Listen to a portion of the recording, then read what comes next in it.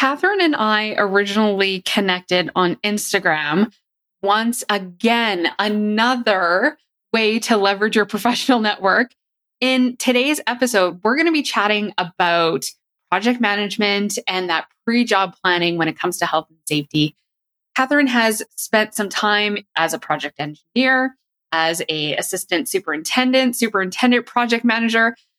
If we wanted to ask some questions about the project management side of things, I think we landed in a really good conversation.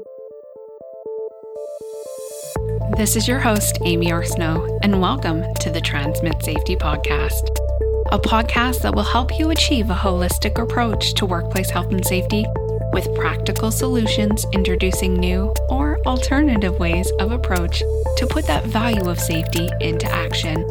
So fill up that workplace approved beverage of your choice and tune in to today's episode. So welcome to the podcast, Kathryn. Glad to have you here. Tell our listeners a little bit about you, your career path, how you landed where you are today.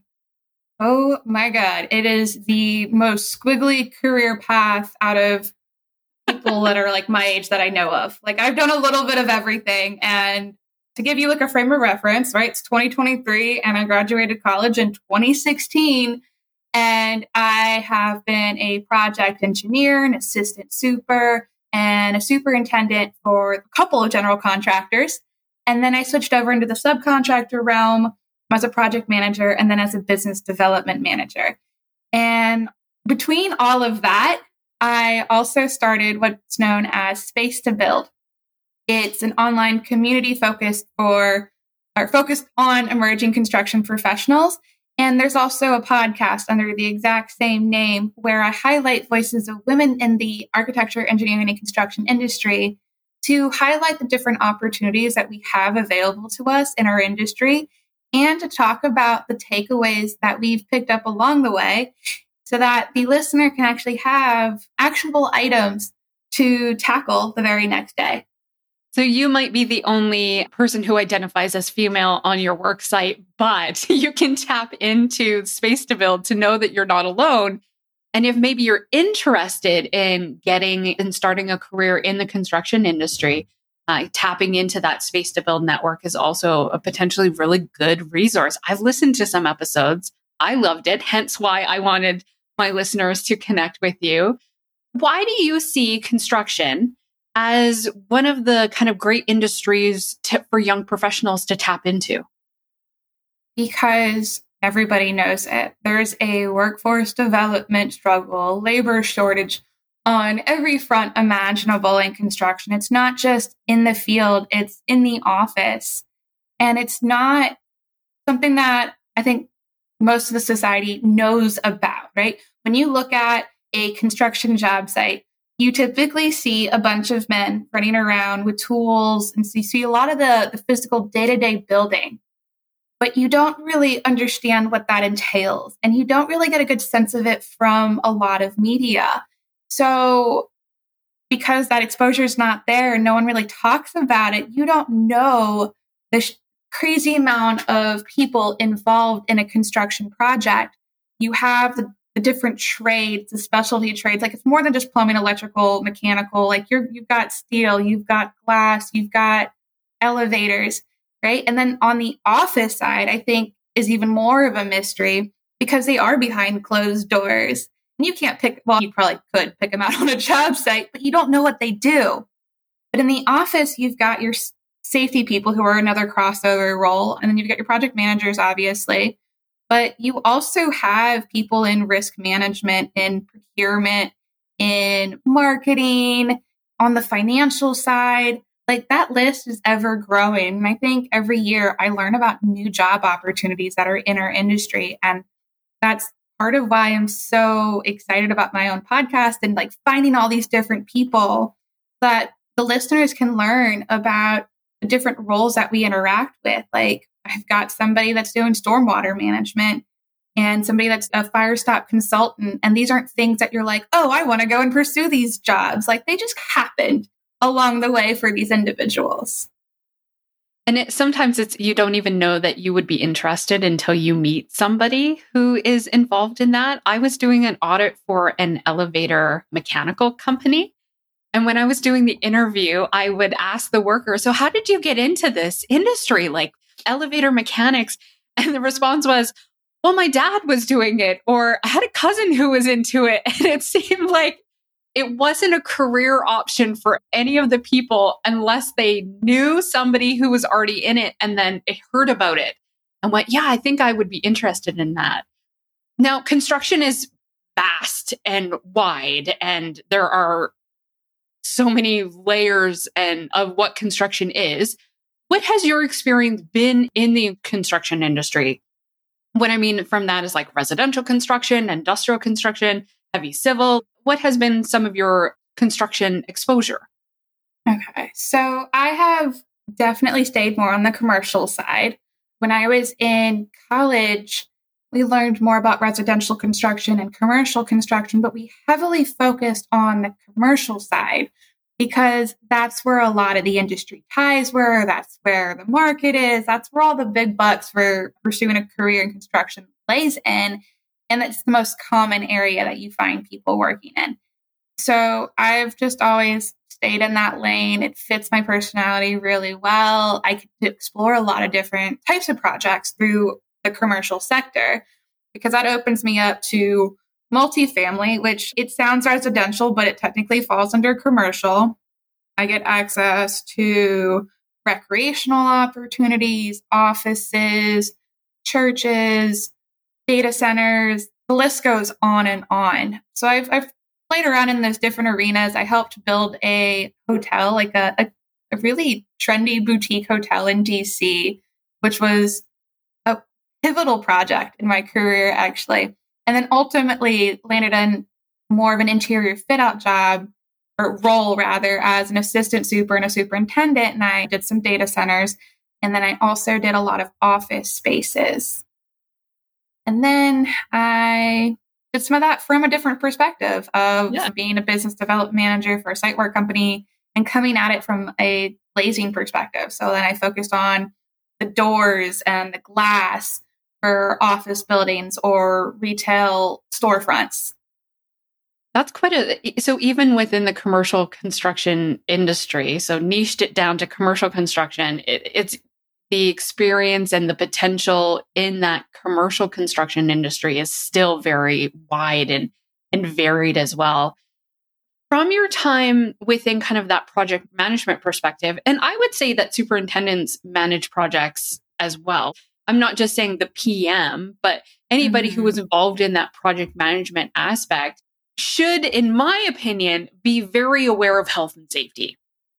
But I want to ask you from your role, from your interaction, what has been your interaction with health and safety from that pre-project planning phase?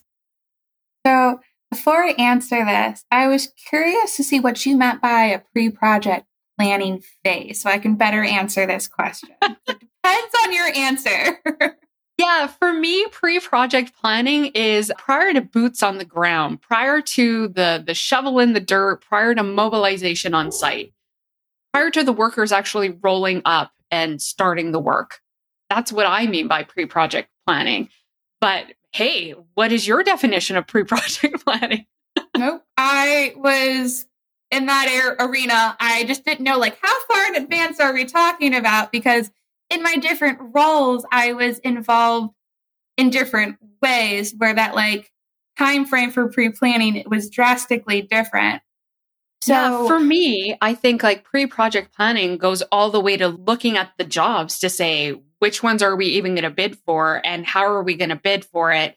And including health and safety in your bidding discussions and the costing for competency and the costing for how many pylons you're going to need and the costing for the health and safety engineering controls. To me, I would go all the way back to looking at a job and saying, do we even want to bid on this?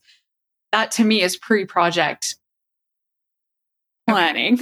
But again, I'm not involved in that. My definition might be a little bit unicorny. Yeah. And I'm sure there's a lot of people that keep those numbers in mind. I just personally haven't had the experience of that being a thought in the process of bidding on a job. Like, I think sometimes when I was in the glazing side and I was talking about certifications because I wanted to make sure all of our guys were up to date.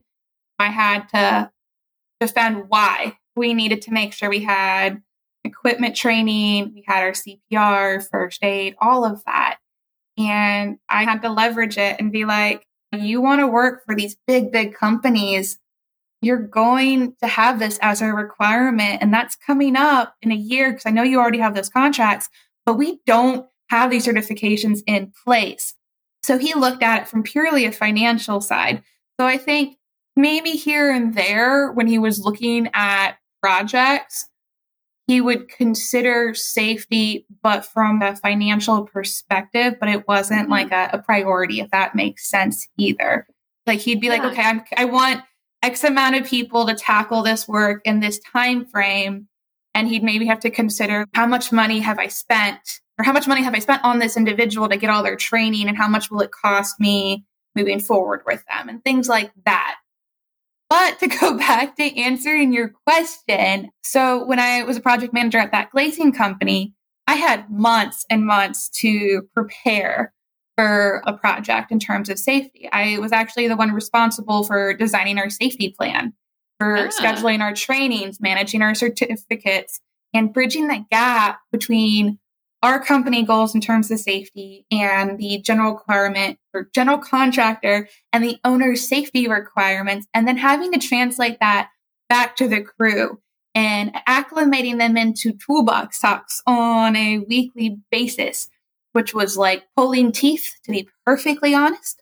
And then I had to talk our own superintendent into understanding risk management planning and the importance of thinking these things through ahead of time, and just overall, like just looking ahead on a job to make sure that we're prepared.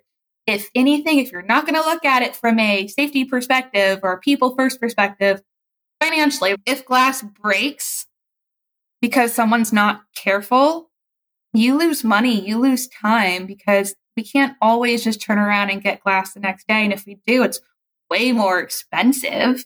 That's a completely different perspective. So I found myself constantly having to remind them that in order to get them to take safety seriously, I had to look at it from this financial perspective. And I think about numbers in order for them to start connecting the dots on why we need to be practicing better behaviors.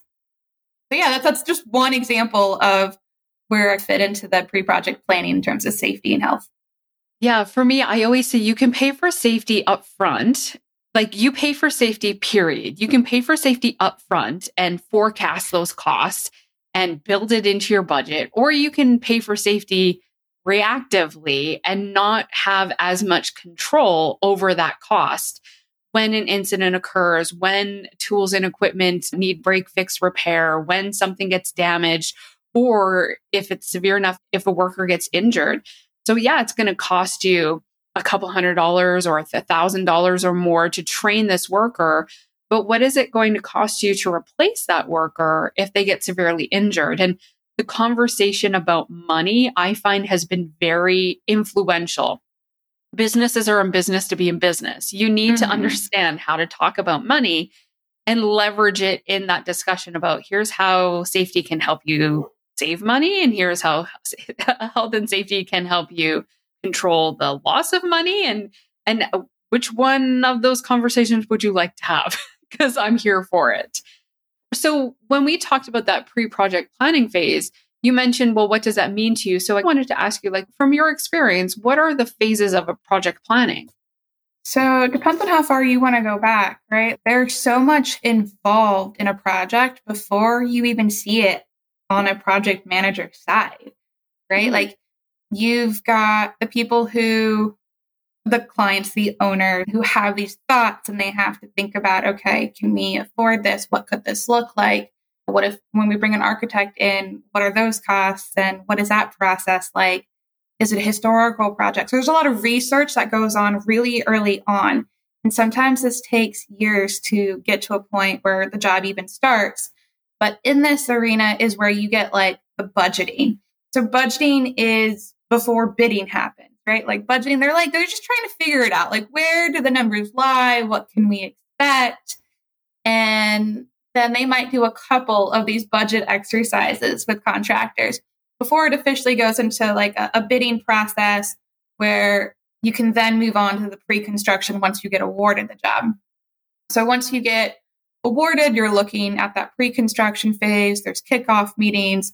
You start looking at procurement of materials. You look at scheduling. You look at permitting, which in some cases can be a real pain because that can really impact your schedule and you have zero control over that sometimes. And then once you get all those like front end things going, which truthfully, there's a lot of overlap in a lot of those areas, but we have to prioritize certain trades prior to starting the job. And then we end up starting the job and we still have to finish out contracts. We have to finish out submittals. We're still tracking material progress. So there's only so much that we can do before even starting on the job site, which leads me into project execution portion, which is where you find a lot of the job financials, the RFIs, so like requests for information, drawing updates, and obviously the actual building process. And then as things are starting to wind down, you move into commissioning. So that's things like punch list walks and just tying things up, making sure things look good, that everything that is in somebody's contract is complete. Anything that's like left over from procurement because of insanely long lead times is wrapped up as well. Your training for usually like the utilities and software that gets implemented into a project build out. HVAC is a pretty common one. And you've also got closeout, which is final inspections and wrapping up your documentation. When it comes to those kind of overall phases, I'm going to ask you this question. From your experience, when does health and safety actually enter into the picture from those project planning phases? So I think it depends on the project team and on the individuals. Okay.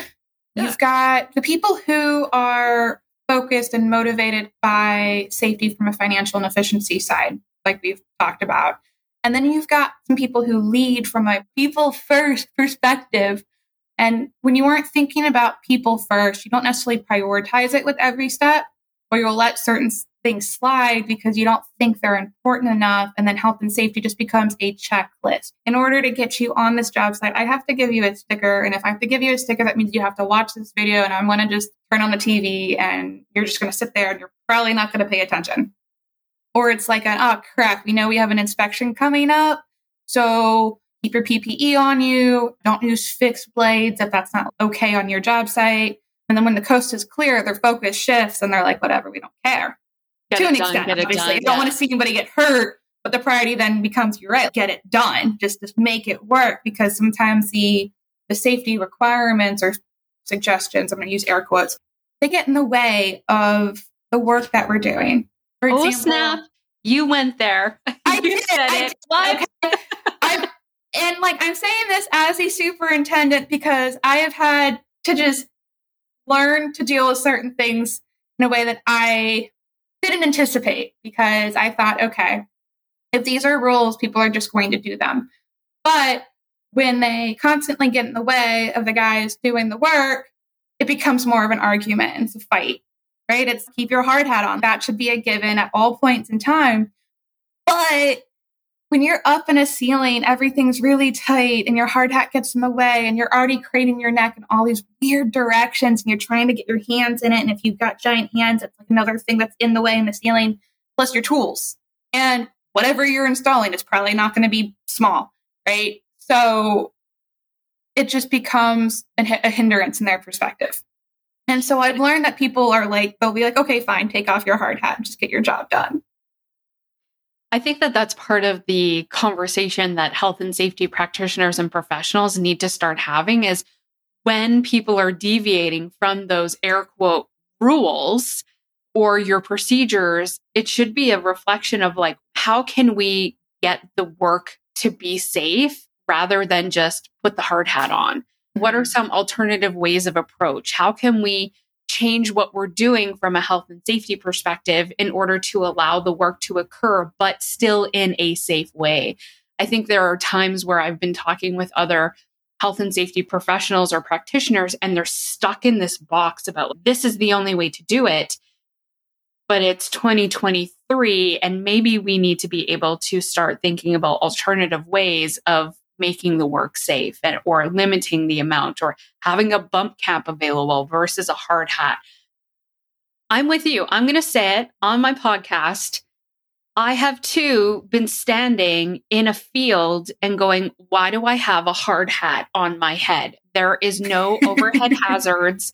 There's no side impact hazards. I'm standing in a remote field by myself with my crew and nothing is going on. And I think that, yeah, I'm just not a fan of those blanketed policies that just don't make sense, because that's where you see workers deviate. That's where you see supervisors and the management team say, you know what? Yeah, we are going to look the other way this time, or you can take those gloves off for that work. You can take your hard hat off and we'll just look the other way, even though it's a non-compliance. It's about the approach for me. I have seen health and safety be included at the beginning of all of those phases, right from the defining the scope of work, from the contracting employer's perspective. I've also seen it left out, and then contracting employees and contracted employers are pivoting and scrambling as the job progresses because they didn't think about permits. They didn't think about lockout, tagout. They didn't anticipate having to work from heights, and that ladder is not going to be feasible. So yeah, you should have scheduled for a scaffold, or you should have anticipated an aerial work platform for this for this work. I'm going to transfer the conversation a little bit, because I like to have the conversation of what you focus on is what you track. And some of the things that you should be focusing on, you shouldn't be. And some of the things you're tracking, you shouldn't be tracking. But for me, I'm biased. I think we should be tracking health and safety in the overall project. And I agree.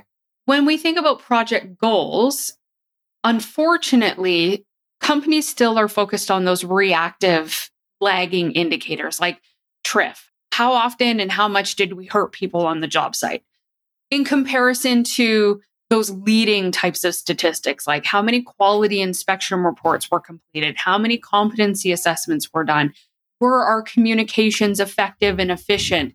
So we don't have those boring AF safety meetings where the workers are going, what a waste of my time. When it comes to the overall goals of the project, from your experience, what kinds of discussions occur when it comes to health and safety about this is the goal of the project? So I think it depends on those priorities, right? Like we talked a lot about when it's a financial priority, but when you've got a people first lens on, it's a part of every discussion. Like you mentioned, like people are planning ahead for equipment use, right? They're thinking, okay, we can't use ladders here. We know this is going to be a tight space. We know that this schedule's tight, our budget's tight. So let's get on this ahead of time. Let's schedule something out, or at least make a plan and know when we'd have to absolutely place that order for that piece of equipment, so that when the time comes to build, we're doing it as safely as possible and we're not relying on the ladders. Or they're thinking about burnout and productivity even, right? So what you see a lot of is that on time, on budget mentality, which is fantastic for getting the job done. But what you sometimes lose in that hyperfixation is the people aspect of that, and trying to figure out, okay, if I have these guys on a 10-hour shift, 4 days a week, how does that impact our workload? How does that impact the schedule? Versus, okay, I'm going to have them work every day. And then, you know what? I think I'm going to tack on a Saturday because somebody who didn't understand the schedule or just threw out a number to the client said we can get this done in 1 week. You're creating some issues there, right? Like people aren't sleeping well. People aren't focused. People are burnt out. And then people become very unsafe because of steps like that. So when you're thinking people first, that goes into that planning process of scheduling things out and trying to balance it with the budget. And so from your perspective then, how do you define a successful project? When you're wrapping things up, when you're packing things away, putting it into the filing cabinet box, How do you sit back and go, that was a successful project? Okay. So I definitely would consider the KPIs like revenue growth, profit margins, customer satisfaction, things of that nature. But I think what means the most to me after each job is not only did we complete it on time or on budget, but did we do it without sacrificing the well-being of the team? And did we grow our relationships with the client and our project team? And very importantly, with the subcontractors, because at the end of the day, like I want to make sure that with our crews on site that we've built mutual respect and trust for one another. And on a complete like soft skills side of things, like I want to make sure they had a good time. Like, were they happy on the job site? Did they have fun? Did they want to come to work every day? Because that all feeds into this relationship that you're building with these crews. And they're going to be much easier to work with on future projects because they trust you and their crews were happy. And if you set up that strong relationship, they're more likely to support you when something's not going well on a job site. And they're like, you know what? We'll eat that cost, or we'll help you eat that cost, and we'll make you look good in front of other people. Bad on a job site? Things go bad on a job site? What? I don't think I meant to say that. Construction's perfect. Nothing ever goes wrong. When I'm doing some of my contract training, one of the questions that I love to ask people is, how many of you have been on a project that it went 100% according to the plan, 100% of the way from start to finish? And I've never had somebody give me a thumbs up because parts show up that aren't anticipated, or the supply chain isn't wrong, or the workers, somebody calls in sick, or they want to take a holiday. There's so many different, the client comes with a red line drawing. They're like, no, we want this wall here instead of there. And all of a sudden it's like, yeah, that's going to be a little bit of a wrench. Yeah. So yeah. I think it's funny you say that, because when I think of a successful project on a personal level, that project in particular, like I had somebody severely mistreat me on that project that wasn't a part of our subcontractor crew, but all of them witnessed it. And they spent the rest of the day looking out for me, checking in on me, making sure things were good. And at the end of the job, I asked them, like, how do you feel about the project? Yada, yada, things like that. And a lot of them said they enjoyed coming into work and they had a fun time like interacting with the other crews because I gave them the autonomy to have their own discussions and then come back to me with solutions, so that it was more of a flow on a job site. We had things on our drawings that weren't actually on in the project itself. We had permitting issues. We had this and that, like everything that could possibly go wrong, plus COVID, like the start of COVID on that job. But they still left feeling really good and proud of the work that they put into it. And I think that that's part of your focus of the human factor of put people, including the people, the human aspect in the overall project planning and the project management, and just realizing that we're all people and we need to work together and figure out a way for it to be happy at work. That's the ideal, isn't it not? So that the next time they go, oh, Kathryn's on our project. It's not, oh, Kathryn's on our project. It's, oh, Kathryn's on our project. It's a whole different kind of spin to it. Mm-hmm. When one of the things that I have paid attention to in my world in construction is I generally find that in that pre-project kind of kickoff phase, when you're onboarding either internal workers or you're onboarding the contractors, things can be overlooked if there isn't a solid kind of system to support that process. From your perspective, what do you feel is most often overlooked when it comes to that health and safety aspect for before the project is formally kicked off?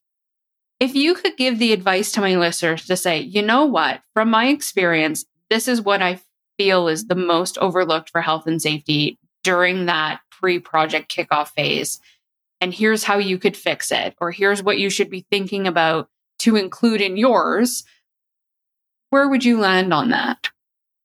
So I'm going to sidebar real quick. Absolutely. Are your listeners predominantly contractors or predominantly safety people? My listeners are safety, but they're either client safety, they're contractor safety, or they're a little bit of both. So I find health and safety people interact on all sides of the project. So from the client phase, from the contractor phase, from the subcontractor phase. Based on your experience prior to a project being mobilized, what do you think are some key health and safety criteria that should be included in the project phase, regardless of who's listening or who's being impacted? I guess my listeners are health and safety listeners, so they would say, here's what we should be advocating for to our project managers to include in that kind of kickoff phase. Okay, so for me, I would think bringing in somebody that's got more of the field experience into those meetings on the front end to talk about sequencing and scheduling specific to that project, and to also have a sense of what that space looks like physically, because there's a lot. If you're very serious about taking that safety route, there's a lot you can do with that field perspective, right? You can look at what is scheduling really looking like? What sequence do we need to go in? When do we need to emphasize certain safety concepts, right? When do we need to bring in material to set up around the elevator? Because what I've seen is we had to budget that in the field. We had to plan ahead for that. And we had to make sure we had a laborer or two or three on site for a day or a whole week, depending on how many floors we had per shaft, to build out barriers to keep our workers from falling into the shafts. And I think if you're not aware of the nuances like that, you're not going to catch that, because depending on the size of the project, that can be really expensive very quickly. Or if you might unintentionally tell your client that it'll take X amount of time, but you're not factoring in all the safety steps that need to happen throughout the project, that adds time to the schedule. And once you hit the ground running on the project, or, I've got to squish in the safety stuff, and things start to get missed along the way. I love the fact that you said bring in somebody from the field who has experience with that work, because I've been on a lot of those sitting down at the table with the site superintendents, and they look at the schedule and it's like, clearly whoever did this plan hasn't done the work, because they've only planned for 2 days to get this done. This in reality is a 4-day job. Or it's 2 days if I have 20 people, but I only have 10. And having that frontline application experience, I love that you made that recommendation. Well, thank you. It's definitely made an impact on how I've seen my projects operate as a superintendent, because for the company I was with, the project managers were actually the ones that built out the schedules that went to the clients. And I had one project manager where we've had so many conversations. We had a couple jobs together where I was just like, don't take this the wrong way, but can I be more involved in that scheduling process before you start submitting things to the client?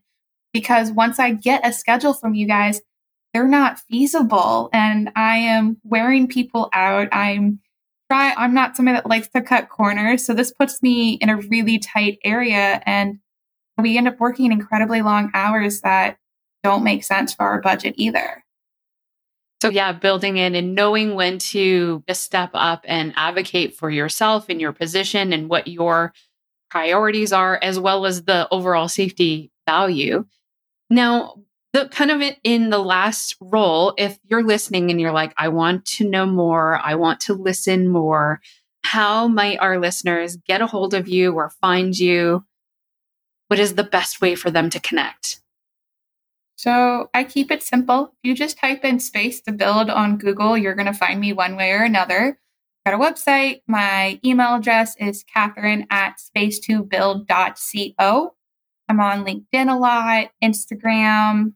I will say I'm not nearly as active on Facebook and Twitter, but those do exist. Fair enough. I'm also not as active on those as on Facebook or Twitter, but I will definitely include all of your links into the show notes. Thank you, Kathryn, for being a part of the Transmit Safety Network. Thank you so much for having me. Thank you for being a part of the Transmit Safety Network. For more resources and to join our weekly newsletter, go to transmitsafety.com.